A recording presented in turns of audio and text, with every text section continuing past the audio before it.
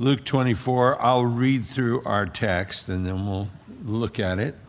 Beginning of verse 13, it says, "Behold, two of them went that same day to a village called Emmaus, which was from Jerusalem about 80 furlongs. And they talked together for all these things which had happened. And it came to pass that while they communed together and reasoned, Jesus himself drew near and went with them.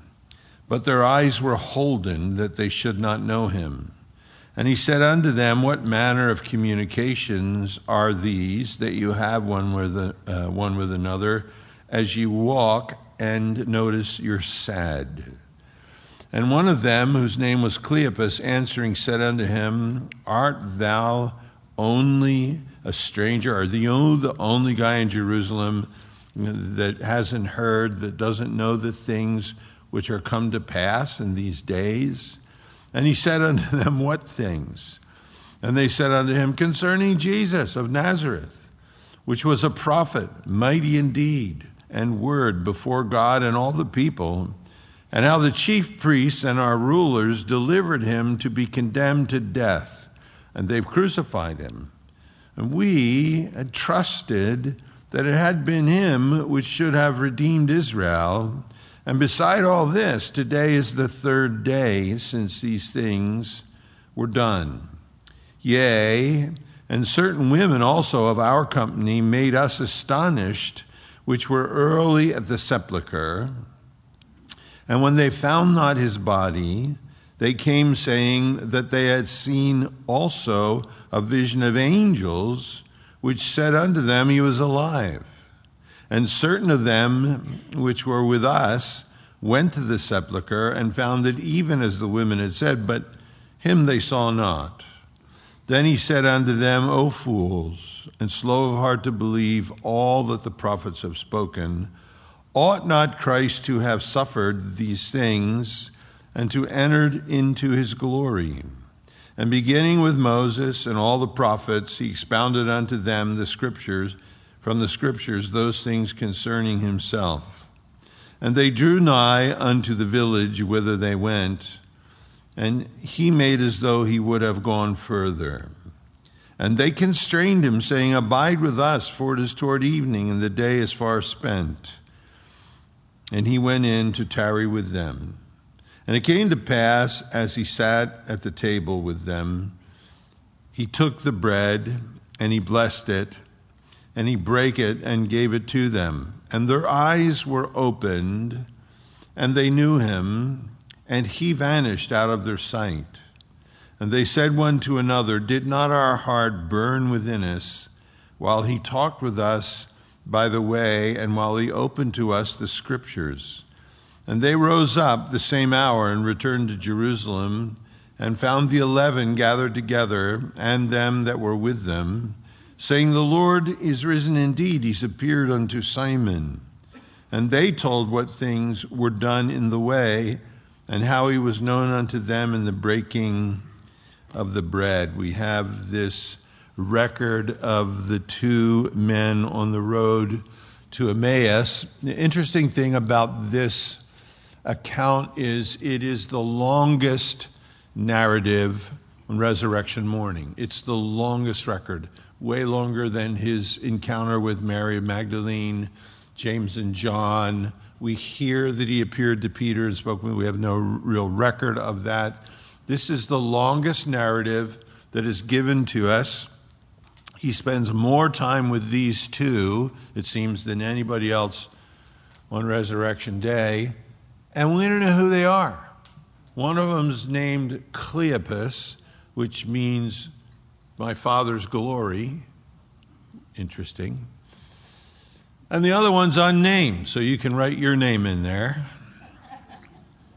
And I think it's done on purpose. It's important how unimportant these two are, because it embraces all of us. And these are men with broken hearts. These are men whose hopes have been dashed.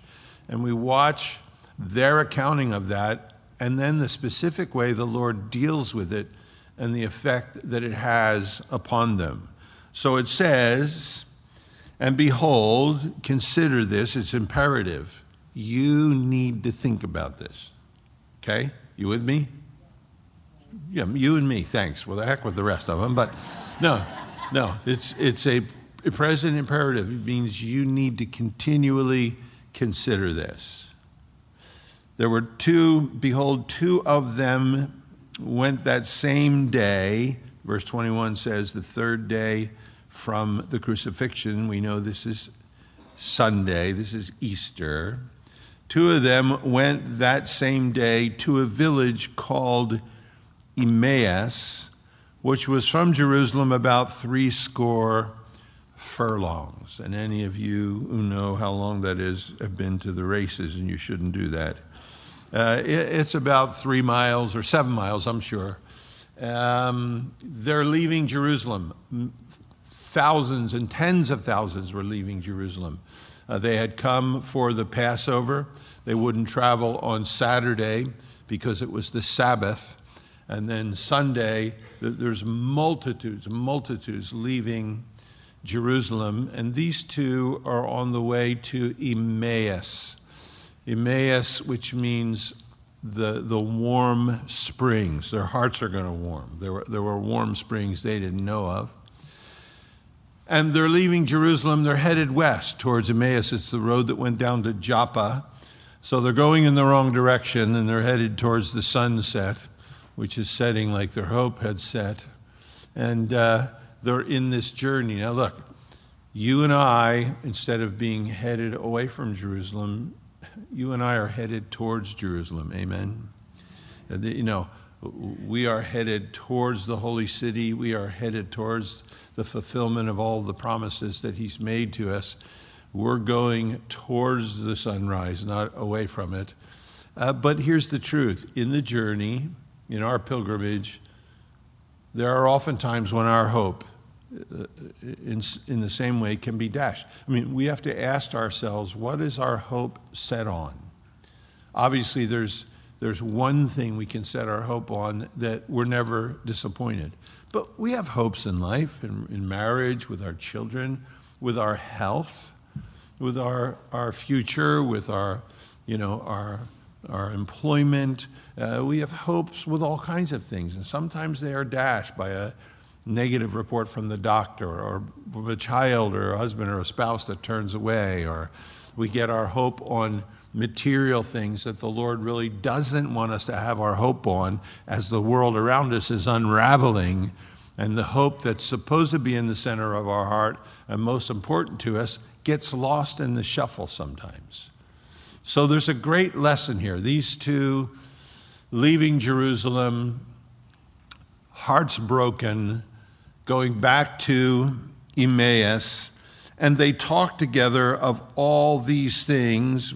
We're going to see further in the narrative the things they're talking about, which had happened.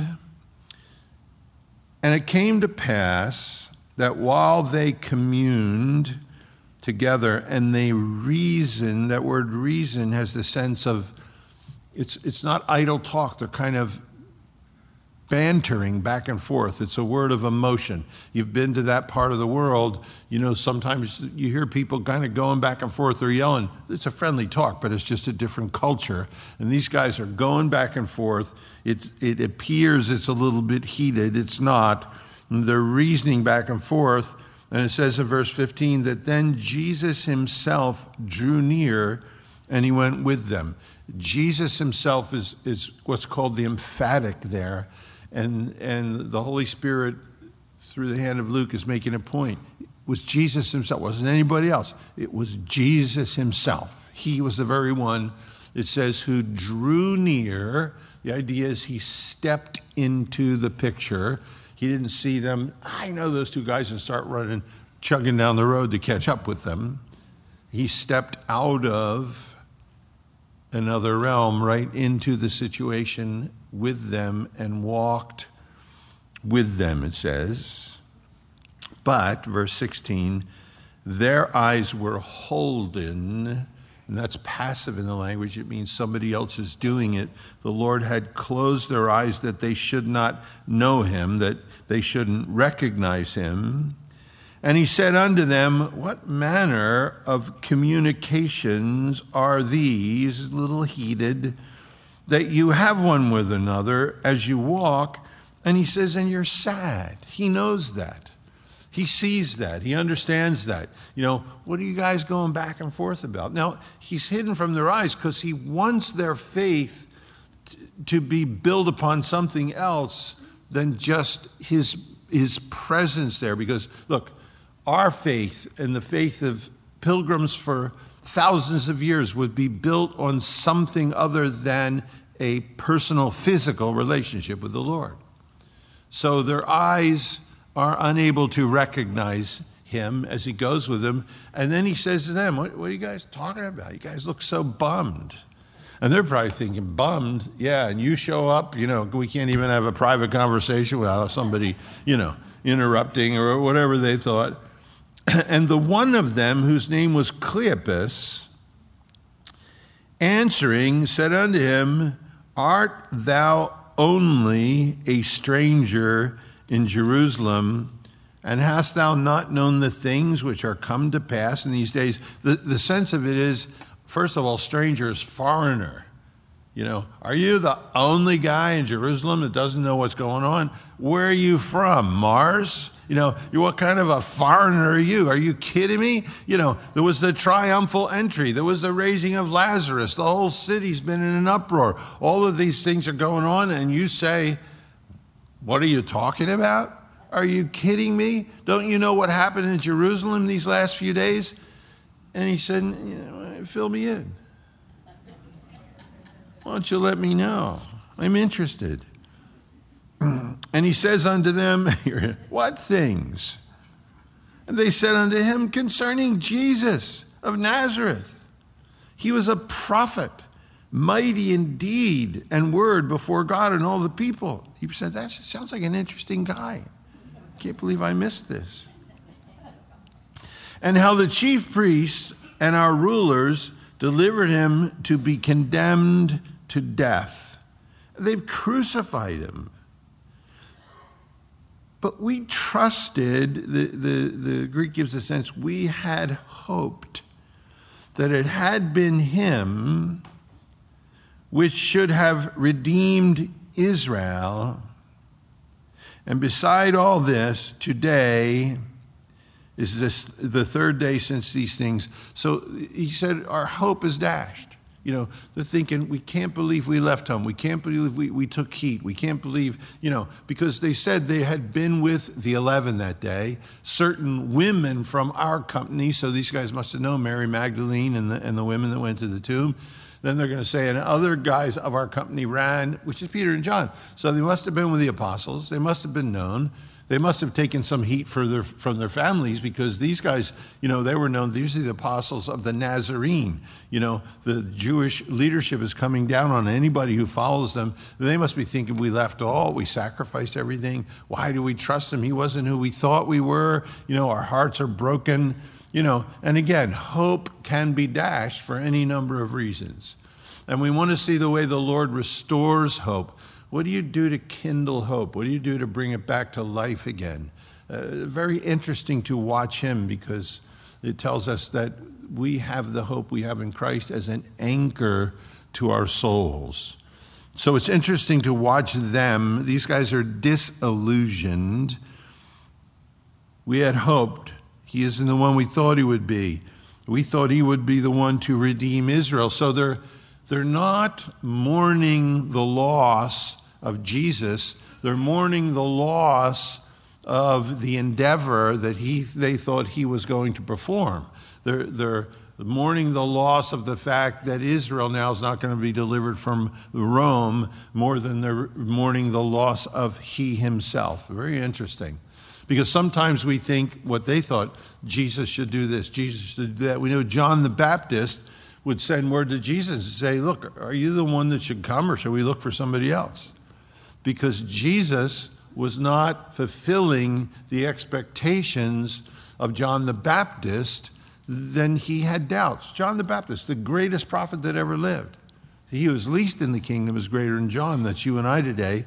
We know who Jesus is, but we do the same thing. Sometimes We feel like, Lord, if you love me, you're a God of love. Why are these things happening in my life?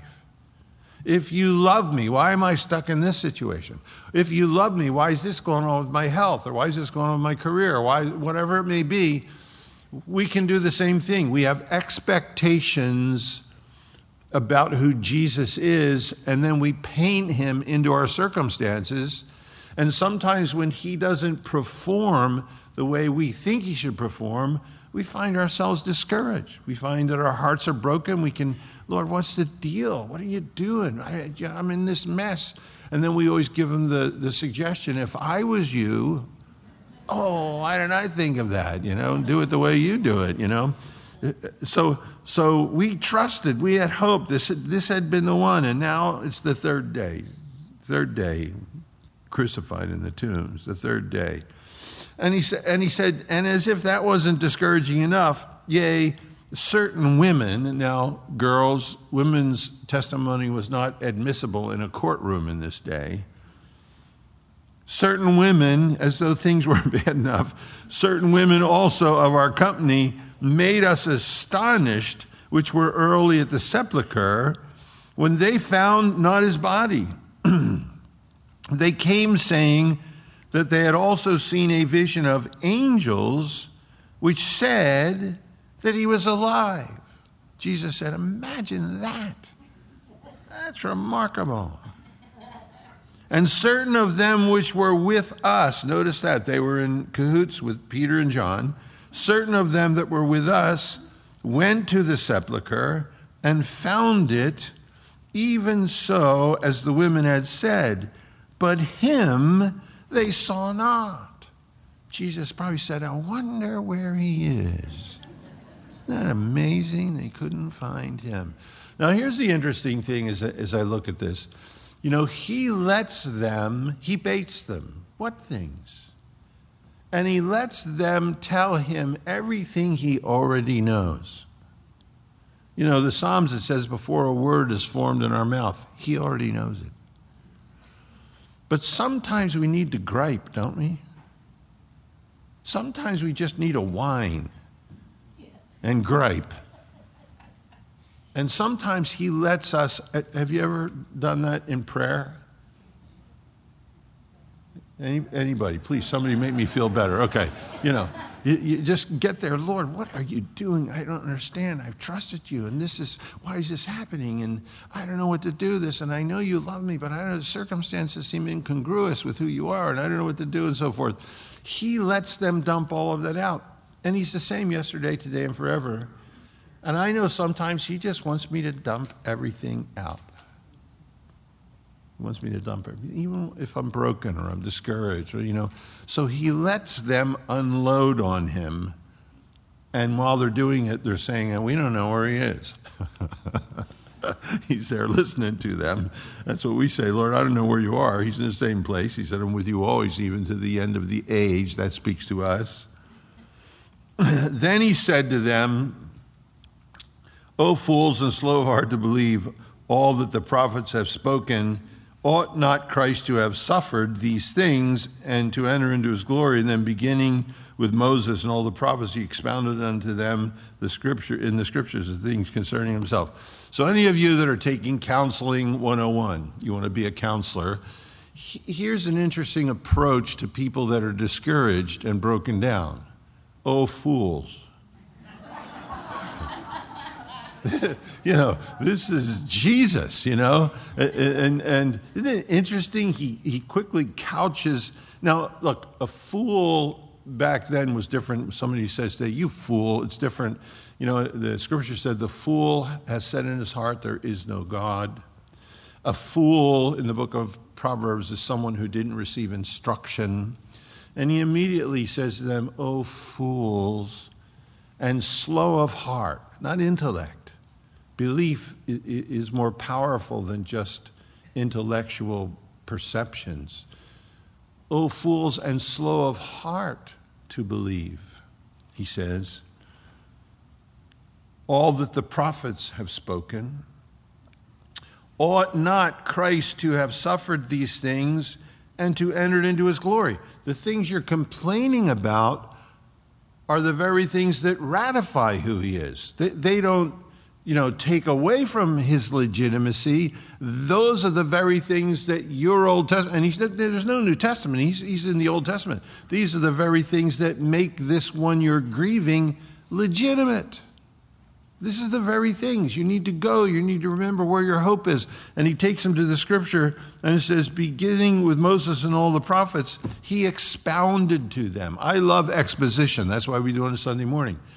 Look, Jesus is saying, you know what's good for a broken heart? You know what's good for a broken life? The scripture. Not a psychologist. They have their place. The scripture. What is the world is filled with psychologists and support groups, and all those things are important. But what would it be like without the scripture for all of us? What would it be like without the blessed hope that we have? It's interesting. Charles Spurgeon said this, and Spurgeon is the master of the English language. I always get depressed when I read Spurgeon. He's so eloquent. Spurgeon says he was not ashamed to exercise his calling before an audience of two persons.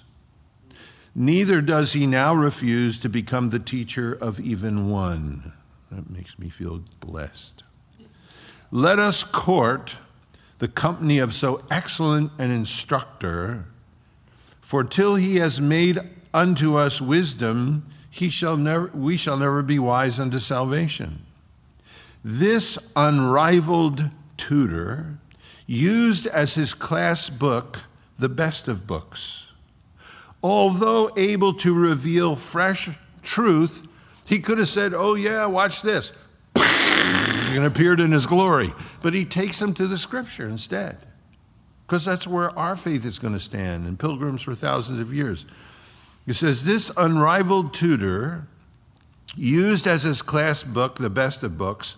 Although able to reveal fresh truth, he preferred to expound the old truth. He knew by his omniscience, he's all-knowing, what was the most instructive way of teaching, and by turning at once to Moses and the prophets, he showed us that the surest road to wisdom is not speculation, it's not reasoning, it's not reading human books, but meditating upon the Word of God. The readiest way to be spiritually rich in heavenly knowledge is to dig into that mine of diamonds and to gather pearls from that heavenly sea. When Jesus himself sought to enrich others, he worked in the quarry of the Holy Scriptures. Just, it's so interesting. O fools and slow of heart to believe all that the prophets have spoken. Ought not Christ to have suffered these things and to enter into his glory? And beginning at Moses, first 5 books of the Bible, and all the prophets, he expounded unto them in all the scripture the things concerning himself. He goes to Moses, the Pentateuch, the Torah, the first 5 books. He said, look here, this is what happens with Cain and Abel. This is the better sacrifice, Look here, what happens with Abraham. God has him bring his son to Calvary, to Mount Moriah, to offer him there so that he can teach them something that will be seen in the mount of the Lord at a coming day.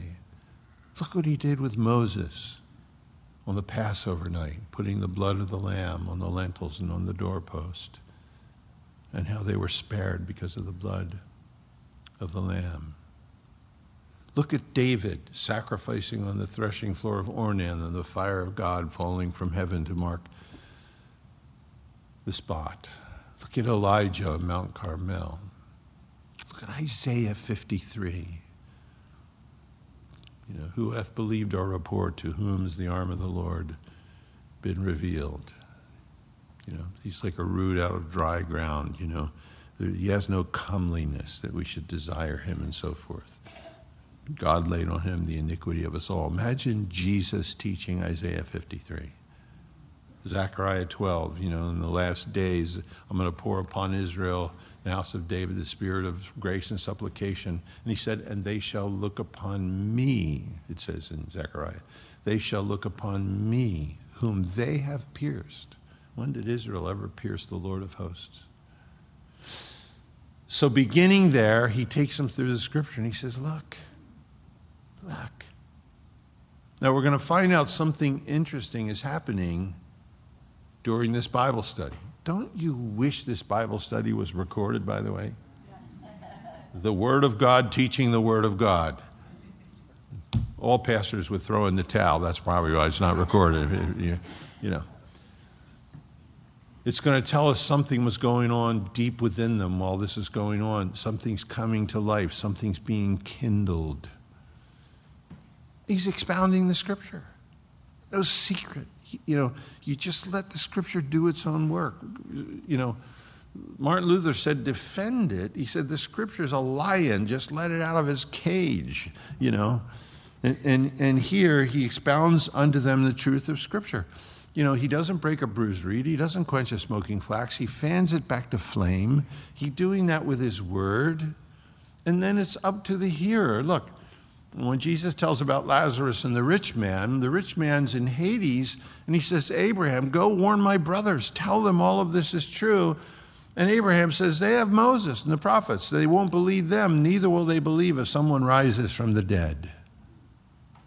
But to you and I, as his own sons and daughters, he opens the Scripture. He's the same today, yesterday, today, and forever.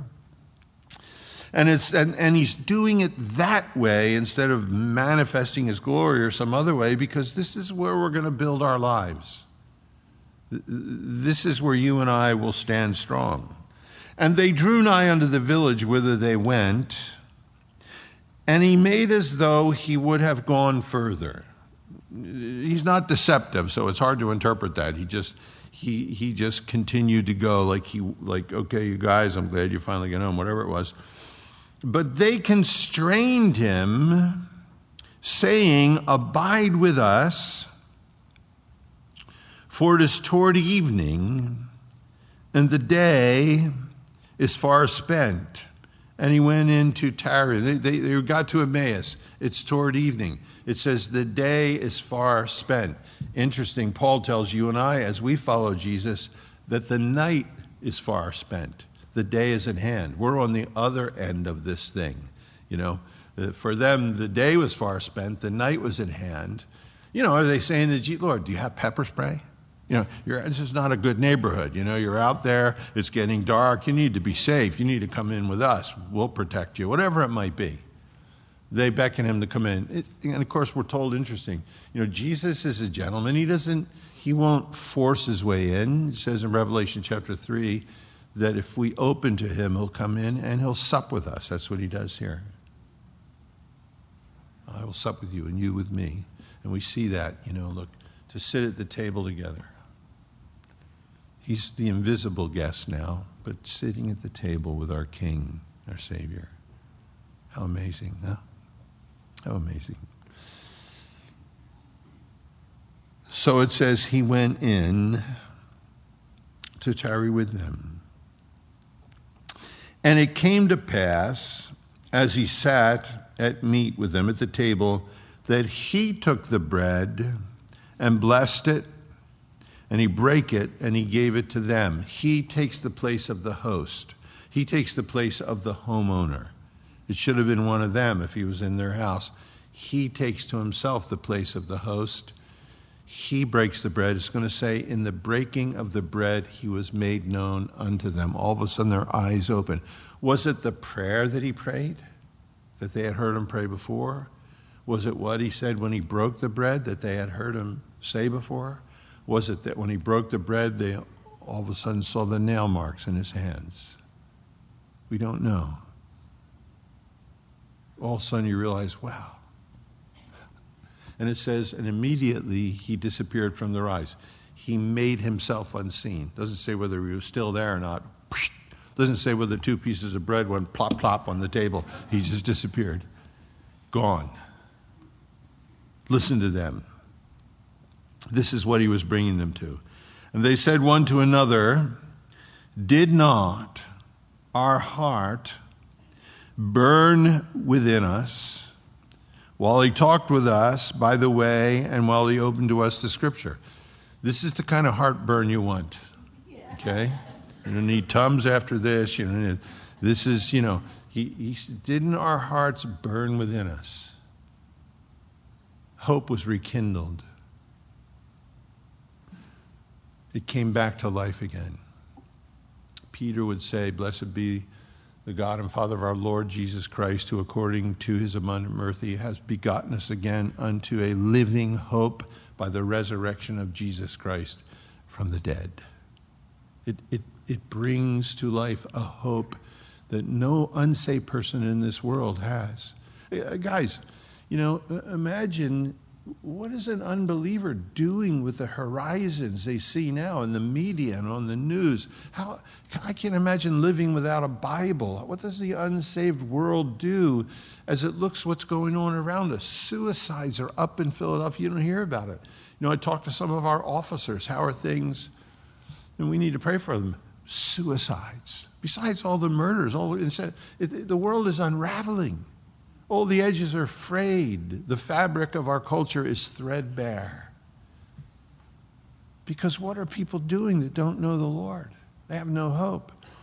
Blessed be the God and Father of our Lord Jesus Christ, who according to his abundant mercy has begotten us again unto a living hope by the resurrection of Jesus Christ from the dead. Amen. We have a hope. We're headed towards Jerusalem. And in our discouragements and things go wrong, we serve a risen Christ. And if we beseech him to sit with us, if he comes, he accepts our invitation. When our hearts are broken down, we can sit down with the Scripture and he will open it to us. It says, did not our hearts burn within us? There's two whiles. Here's how our hearts burn. While he talked with us, our hearts didn't burn while we talked to him and said, "Hey, bub, are you kidding? You're the only guy that doesn't know what's going on here these days." Our hearts didn't burn within us when we said, "Hey, nobody knows where he is." He was standing there talking to us. He says, didn't our hearts burn within us while he spoke with us? We don't cultivate. Speak for myself. I don't, and I need to a greater degree, cultivate the art of sitting quietly and listening. Because not only am I invited to pour out my heart like these guys did and tell them everything's going on, but I'm also invited to sit quietly and let him speak to me, to listen, to let him open the Scriptures as I read.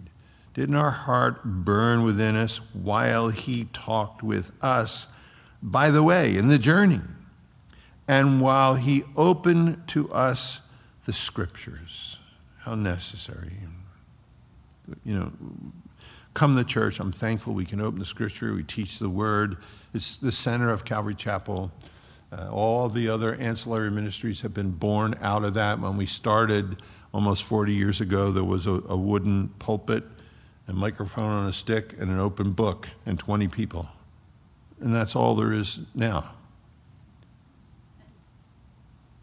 But it's given birth to so much hope, so much. But it's so important for us to sit alone. Great going to church, but to sit alone with him, to sit alone with the Word, and let him speak to us, and let him open the Scripture. Then it's real and it's alive. Then it speaks to those places in our life where we can be broken down. Then we realize afresh we have a risen Savior. Some men, they respect one day above another. Other men, they respect every day the same. To you and I, every day's Easter. To you and I, every Sunday's Easter morning. I'm thankful for Easter. I'm thankful to know all around the world today our brethren are celebrating whatever denomination, whatever country they're in, that we have a common Savior and we're all going to stand around his throne together pretty soon. I'm thankful for that. But I'm thankful for it again tomorrow, and I'll be thankful again for it Tuesday. And I need to take the time to sit alone with him and listen to him as he opens the scripture to me. It says they arose the same hour. They returned to Jerusalem. They didn't say to each other, hey, it's getting dark, it's dangerous out there. They got back to Jerusalem way faster than they got to Emmaus. And they found the 11 gathered together. They knew where to look. And them that were with them. So there are others gathered with the 11. And the 11 said to them, now here's the bummer. They run all the way back to Jerusalem. They're hot. They're sweating. They're good. It's spring in the Middle East. It's warm. They get back to Jerusalem. When they run in to tell the guys say, yeah, we know. We know. He's risen. He's already talked to Peter. What a bummer. They say, the Lord is risen indeed, and he's appeared unto Simon. And they told then what things were done in the way, and how he was known unto them in the breaking of the bread. So you and I today, serving this risen Savior on the journey that we're on to Jerusalem.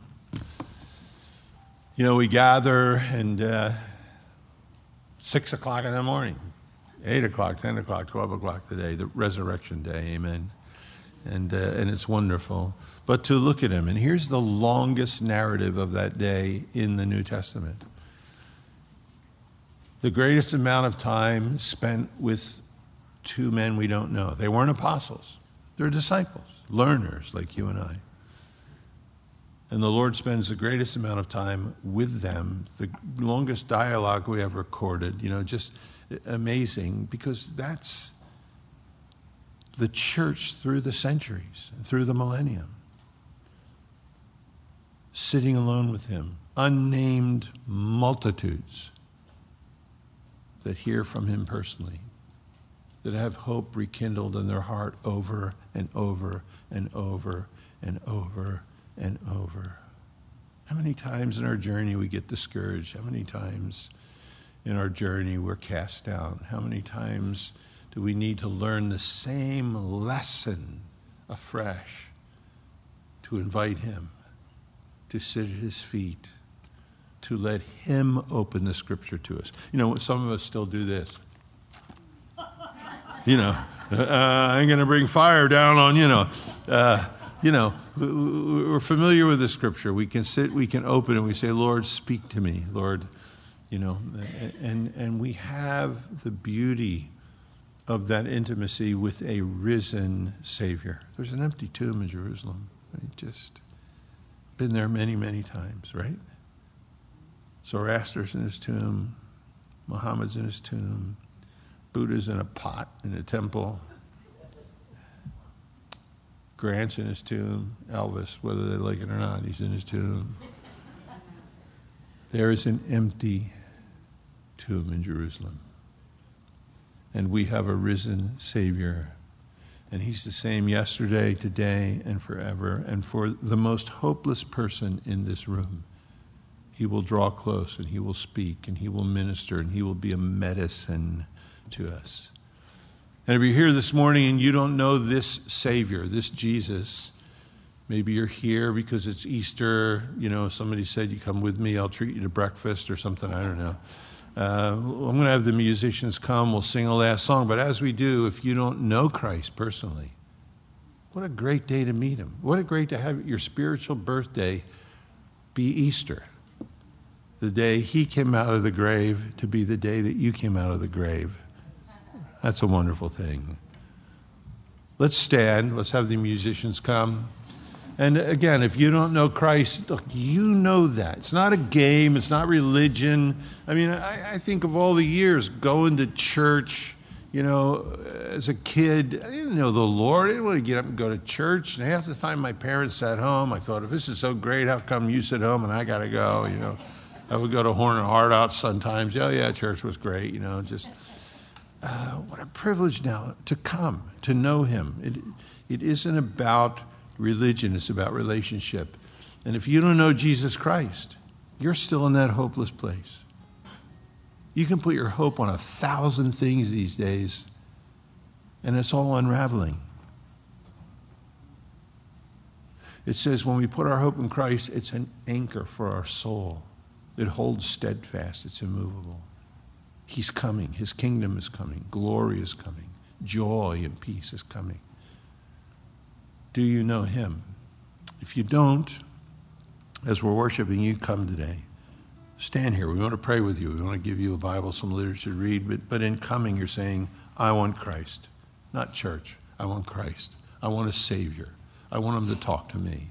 I want to know my sins are forgiven. Let's pray. Let's worship. Lord, I know you've overheard. And Lord, I pray, Lord, for those of us that have walked with you for a long time, that in the journey when we're discouraged and those hopeless times come, that we can learn these lessons afresh. Lord, that we remember you promised never to leave us or forsake us, that you're with us always. And that, Lord, if we slow down and we listen and we look, that you're there. And that you'll open your word to us, Lord, and you'll kindle a fresh fire within our hearts. Let that be real to us, Lord. You're as much the risen Savior to us as you were to them. And Lord, we do pray for anyone who may not be here and anyone who's listening, Lord, anywhere, that may not know you personally, Lord. They may have been drugged through religion for years. They're still empty. They're still broken down. Or maybe no religion at all. They're asking questions. Lord, would you, by your Spirit, draw them to yourself? Your word says you're the one who adds to the church daily such as should be saved. Lord, it is not our work. But if there are any here today, Lord, would you draw them? Might we rejoice with them, Lord. And we pray these things, Lord Jesus, in your name. Amen.